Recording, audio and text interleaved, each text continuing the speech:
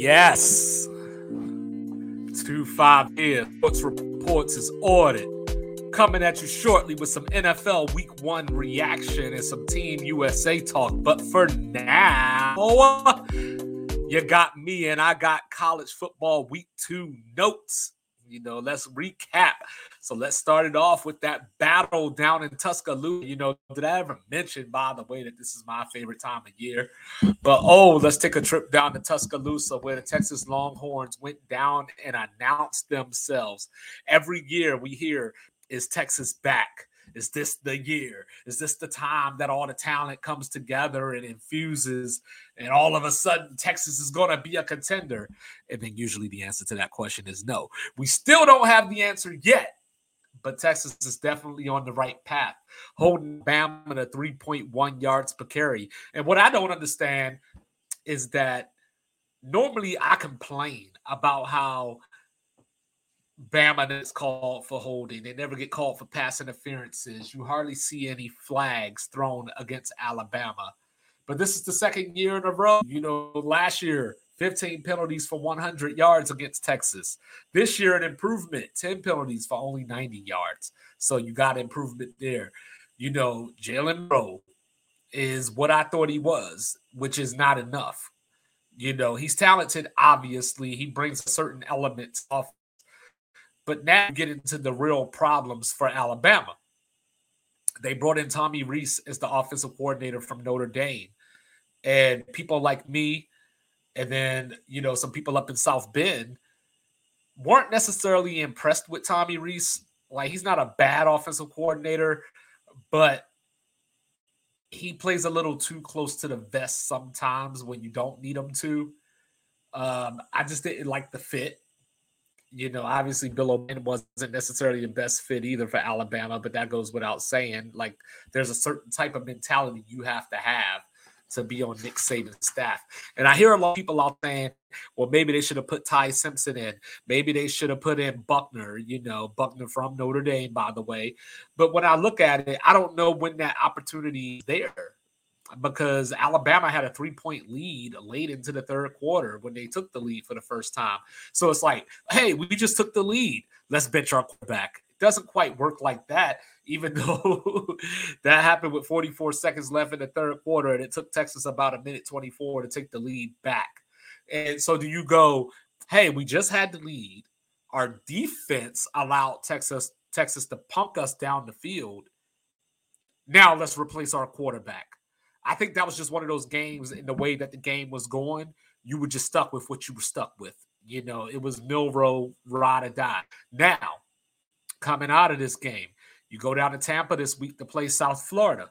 Now you can tinker around with these quarterbacks because for all intents and purposes, you should be able to handle South Florida. Quinn Ewers, 24 for 38. 349 yards, 2 touchdowns. Mr. Logical told everybody about how he was concerned about the deep ball because of how Texas played against Rice. And I said, don't worry about it. Texas has been preparing for Bama since fall practice started. And I believe that to be true. And I think we saw that come to fruition on Saturday night. Milroe went 14 of 27, 2 touchdowns, 2 receptions. So, he's just a turnover machine in big games. Remember, Bryce Young missed some time last year. So we saw him, and he had a problem, but it was fumbling the ball back then. Xavier Worthy dropping the touchdown. This game could have been a lot worse than it was, but this got in their own at times. So make no mistakes about it. Texas had control of this game. I never thought it was in doubt. But that's just me. This is Alabama's first out-of-conference home loss since 2007 when they lost to the Warhawks of Louisiana Monroe. And I don't even know if they were the Warhawks at the time that this happened. But that was Nick Saban's first year, So they even lost to Georgia in the regular season that year. And we know they don't play them in the regular season that often. So, so Alabama, where do you go from here? You don't hang your heads. You grab your lunch pills and you go to work. You still got LSU coming in. You should beat Ole Miss. You don't play Georgia during the regular season. You got Tennessee coming to you. So the MO is win out, get to Atlanta, meet Georgia on their stomping grounds, and get your vengeance. North Carolina, another year, another struggle with Appalachian State. Last year it was 63-61. This time there was a pass interference call that some people are up in arms about. It went to double overtime, 40-34. Drake May comes through in the clutch. Throw a touchdown pass during regulation. Marion Hampton, 26 carries, 236 yards. Why is all that important? Because North Carolina is always going to get Appalachian State's best shot. But this week, that game was sandwiched in between playing South Carolina 1 and having Minnesota come in this week. So Minnesota's defense can give North Carolina trouble. I just don't know if they can score enough to actually make North Carolina sweat. But that's just me. NC State, Notre Dame, what felt like an 8-hour game with all the lightning delays. Poor scoreboard down there, down in Raleigh, got struck by lightning and everything. But Notre Dame, I came into last week talking about how Hartman had never beat NC State, how he had thrown 6 picks against them. And then I also let you know I didn't believe that was going to happen this time because now he has talent around him. Now, don't get it twisted. Wake Forest had some receivers. Remember Sage Surratt? But they didn't necessarily have a great running game. They didn't necessarily have the best offensive line defenses to keep him out of trouble. But at Notre Dame, he has all of that because Marcus Freeman has come in and recruited like a madman. He took what Brian did and even went up another level from that. But Notre Dame, Sam Hartman, no picks this time against NC State. This is 29th, I said 29th straight regular season win that Notre Dame has had over an ACC opponent. Their last loss was 2017. Can you think about it and tell me when that was or who it was against? Okay. Remember that Saturday night, 41-8 at Hard Rock against the Canes? That was the last time Notre Dame lost to an ACC team in the regular season. Remember, they lost to Clemson in the ACC game during the COVID year, but they had beat Clemson earlier in the regular season because Trevor Lawrence was out. That was DJ Uyunglele. It was his first start. And I still don't even know if I'm saying his name right, so I apologize. But Brennan Armstrong, 3 picks. Everything was supposed to be good for NC State this year. Reuniting Brennan Armstrong with his offensive coordinator from Virginia, where he had the 31 touchdown, 10 interception season a few years ago. 4,449 yards that season. But Brennan Armstrong hasn't been right since.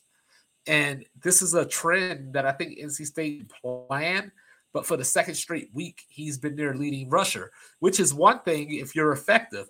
But he went 12 rushes for 26 yards.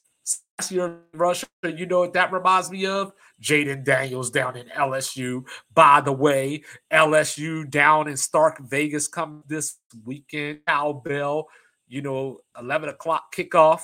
Watch it. I'm not saying Mississippi State's going to win. I'm just saying keep your eye on it. ATM, a.k.a. Texas A&M, went and paid to visit the Hard Rock to play the Sugar Canes, the Hurricanes. And this is what happened. Tyler Van Dyke came back. 2 years ago, he came out, lit the world on fire. There was talk that he was going to be a top 10 NFL draft pick whenever he came out. Then last year happened. He was a little injured. New offensive staff, Mario Cristobal with the conservative offensive nature. It just didn't mesh very well. Well, he said, I'm back. 12.5 yards per attempt against A&M, that SEC vaunted SEC defense. He went 21 of 30 for 374 with 5 touchdowns. Connor Wegman for A&M looks like the real deal as well. All he needed was Bobby Petrino, I guess. So A&M put up 33 points. It just wasn't enough because they gave up 48. Now, with that being said, my thought coming into this season was, when is Jimbo and Petrino going to have that moment of reflection and get at each other's throats because the offensive philosophies don't align? But now DJ Durkin's defense isn't looking that great. I mean, it's good when you're playing New Mexico, I guess. But, you got Bama coming in a few weeks. You got LSU coming for revenge this year because we know what happened last year. So, A&M's in a troubled spot.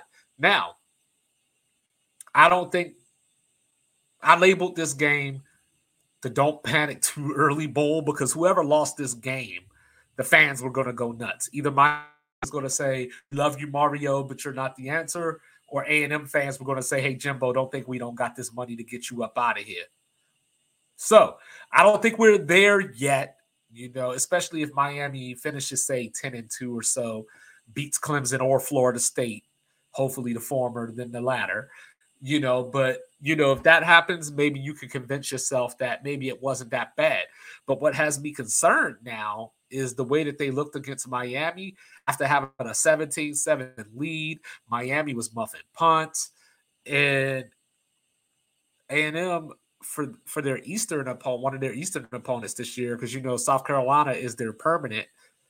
They got to go to Knoxville and Neyland this year. So keep your eye on A&M, Nebraska, and Colorado.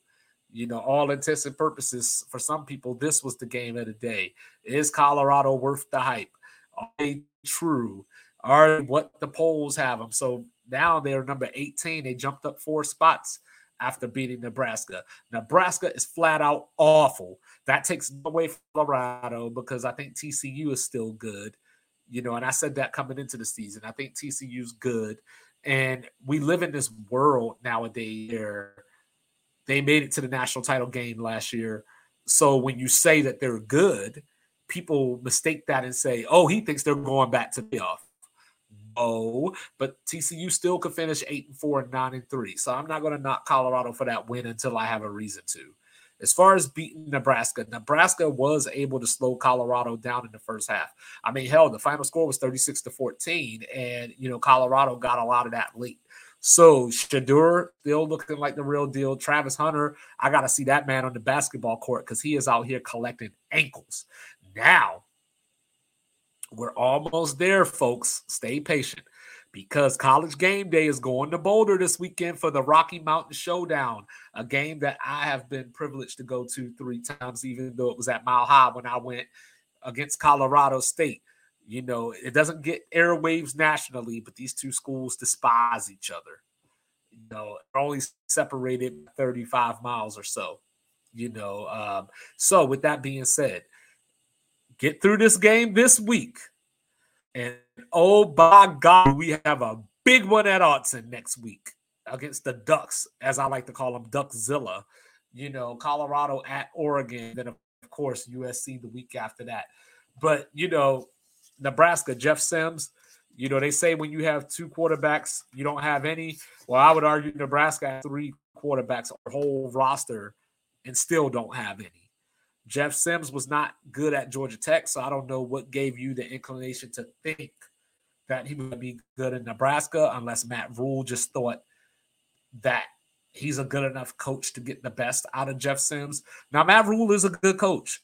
We know what happened in Carolina, but as I told one of my buddies the other day, go back and look at his resume. He took over Temple when nobody wanted to touch Temple. Nobody still touches Temple, I guess. But, he had Temple fighting for conference titles and in bowl games. He went to Baylor after the scandal, Art Wild, and it was rough year 1, but then they won 11 games year 2. So, this is what Matt Rule does. Maybe next year Nebraska can right the ship, and I think I'm done with Nebraska this year. It was one thing to lose at Minnesota while scoring 10 points. So that means that in 2 games, Nebraska's averaging 12 points a game. That's just not going to fly. You still got to play Iowa. You still got to deal with Illinois defense, just like Penn State will this weekend. Keep your eye on that one. Drew out first road game. So, that's always going to be one of those things where I like to step back. I think Penn State's going to win, but I just like to step back and take on of that. Just like Carson Beck, he's at home against South Carolina this weekend, but this is his first time playing against talent, in speed, SEC speed. So I just want to see how it looks. Georgia's probably going to win, but I just want to see how it looks. But back to Colorado, Shedeur with 393 yards and 2 touchdowns. He's probably off of his Heisman pace, if you will. But, is this really true? Was Matt Rule out there trash talking the Sanders family in front of the statue, So that made it personal. I don't know. Whatever you got to do to sell your team, Dion, keep up the good work. So those were my big takeaways from college football this past weekend. But I got some notes real quick that I want to hit on my way out of here. As I said, Sports Report is coming at you later. Make sure you give Mr. Logical a happy birthday shout out. Sports Reports is ordered. We're going to recap more of college football. We're going to get into week 1 of the NFL. And then we're going to talk about Team USA going forward after the loss in the FIBA bronze medal game yesterday. But back to college football to wrap this up. Mel Tucker, embattled head coach at Michigan State, 10 years, $95 million contract, still owed about $80 million, about $60 million for the buyout, if there's a buyout, because apparently he had some unconsensual or non-consensual phone sex with Miss Brenda Tracy, who is an advocate and an activist who unfortunately was gang raped years ago by 4 college football players. And now she goes out to different universities and spreads messages. She has Set the Expectation, which is her group that tries to talk to young men to alleviate, or not alleviate, but I guess mitigate the chances that these things will happen. She came up to East Lansing twice to address the football team. And according to Mel Tucker, they had a consensual, intimate relationship, even though he was married and everything. But, allegedly, I guess not allegedly, he admitted to it, but he thought they had a relationship. He masturbated while they were on the phone. And she didn't like that, according to what she reported. This has been going on since December. March was when the officials talked to him. Story dropped Saturday night at about 1 a.m. my time, in the Central Time Zone. USA Today dropped the A-bomb, and now he's suspended without pay. There's some hearings on October 5th and 6th, but I don't expect him to be the head coach anymore. So they brought in former player Darlin Arnett to be the interim coach with Mark D'Antonio as the associate coach. But I don't understand, because if you remember, Mark D'Antonio left Michigan State because of alleged recruiting violations and some other stuff going on. Remember, this is the school of Nasser.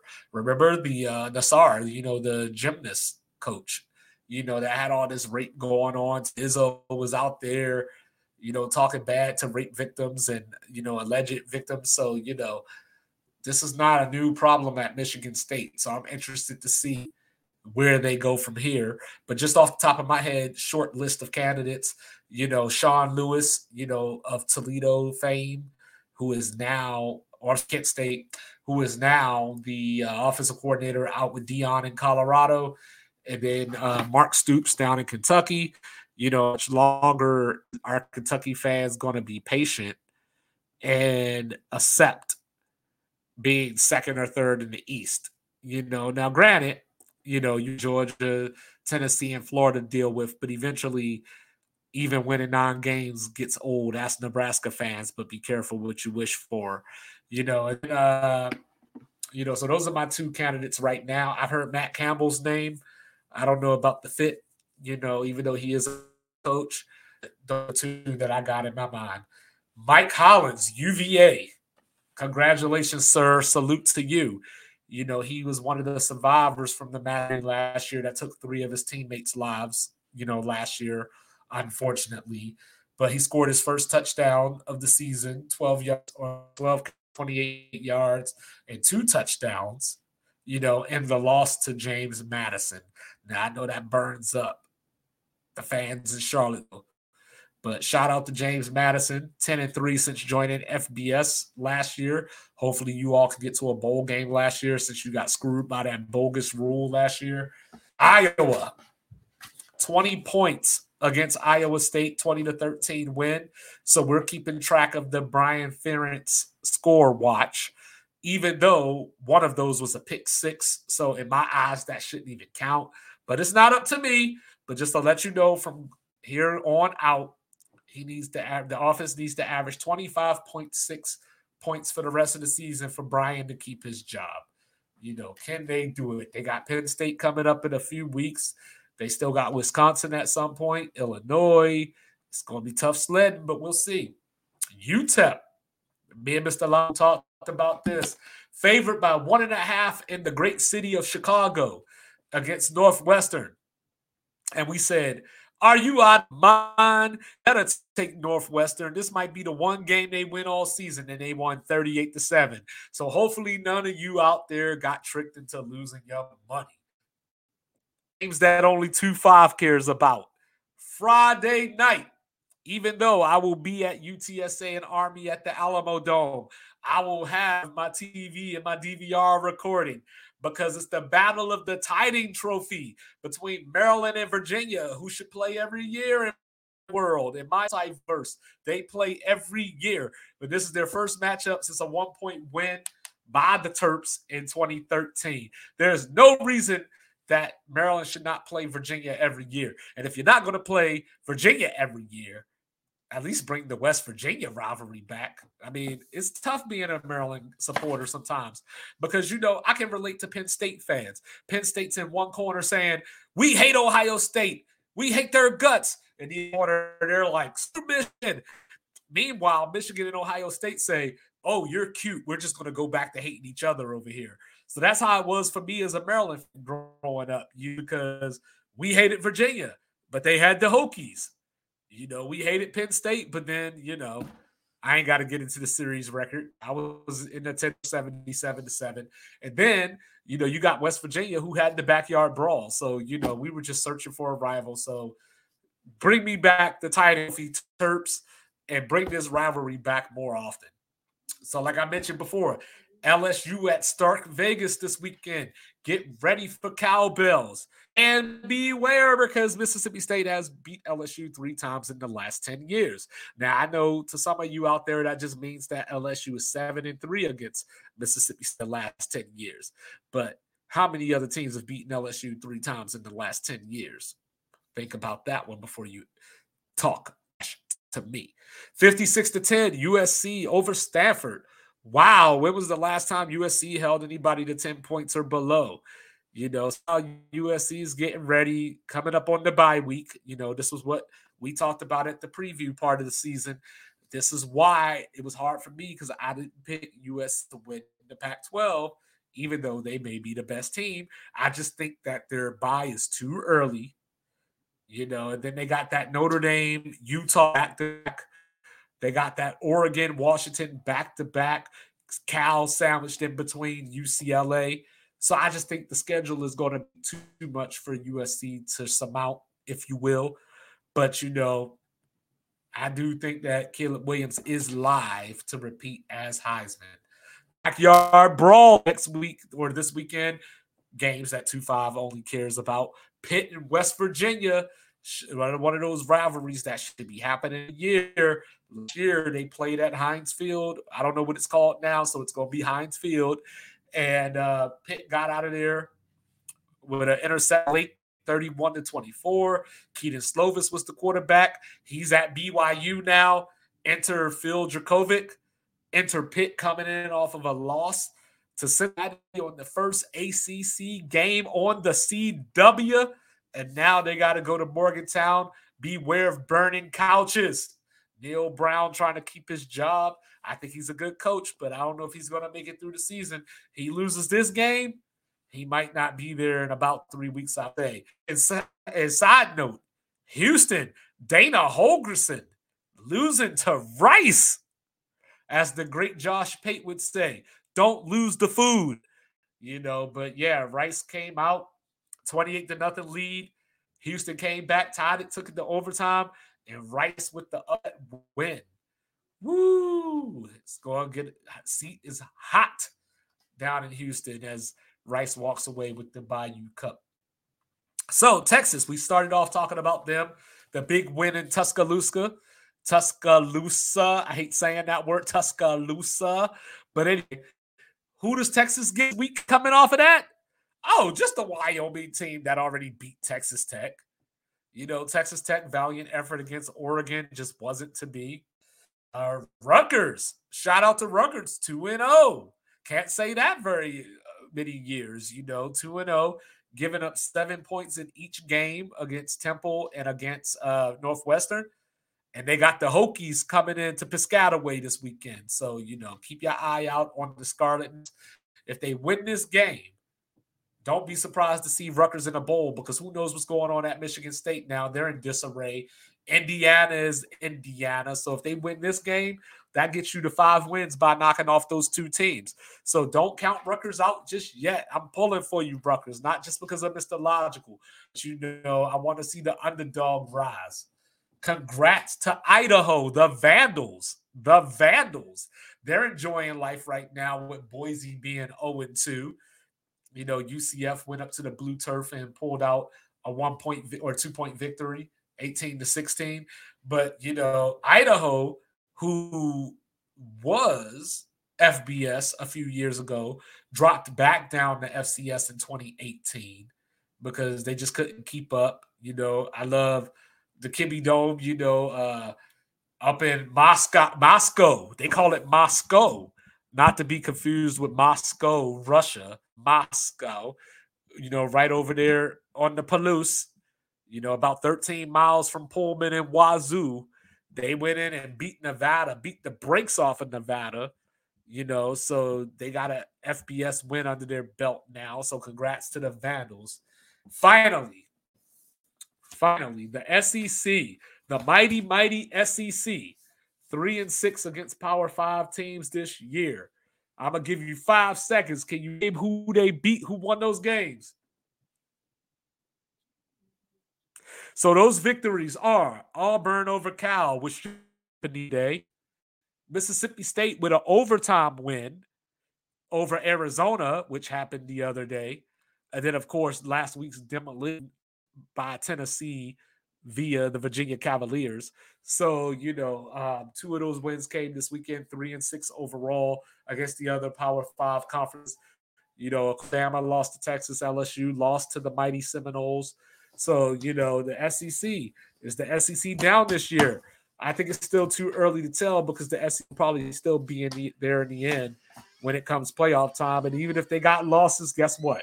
They're going to let them in the playoffs anyway. But on that note, I am 2-5. Like, review, subscribe. Leave me some feedback. Let's chat. Holla at your boy. Sports Reports is ordered. Coming in shortly. Peace.